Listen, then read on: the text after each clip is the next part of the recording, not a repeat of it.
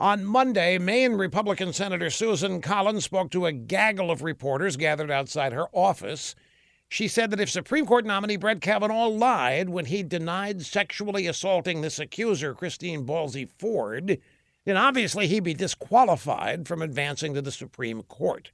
If he lied, despite his impeccable character, a lifetime of distinguished accomplishments, his unquestionably honorable government service, it's now up to Judge Kavanaugh to somehow prove he's not lying against a last-minute allegation that came totally out of left field. If he lied.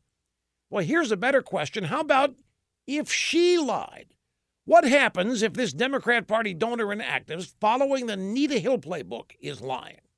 Will she be disqualified from anything? Will any of the Democrats, like Dianne Feinstein, who orchestrated this ambush, will they be disqualified from anything? You know, to many of us, there's no question what's going on here. It's transparent, it's despicable, it's desperate, it is evil. And it's not the first time we've seen it.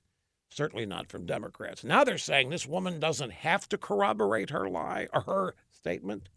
What is this, folks? This is nothing but absurd.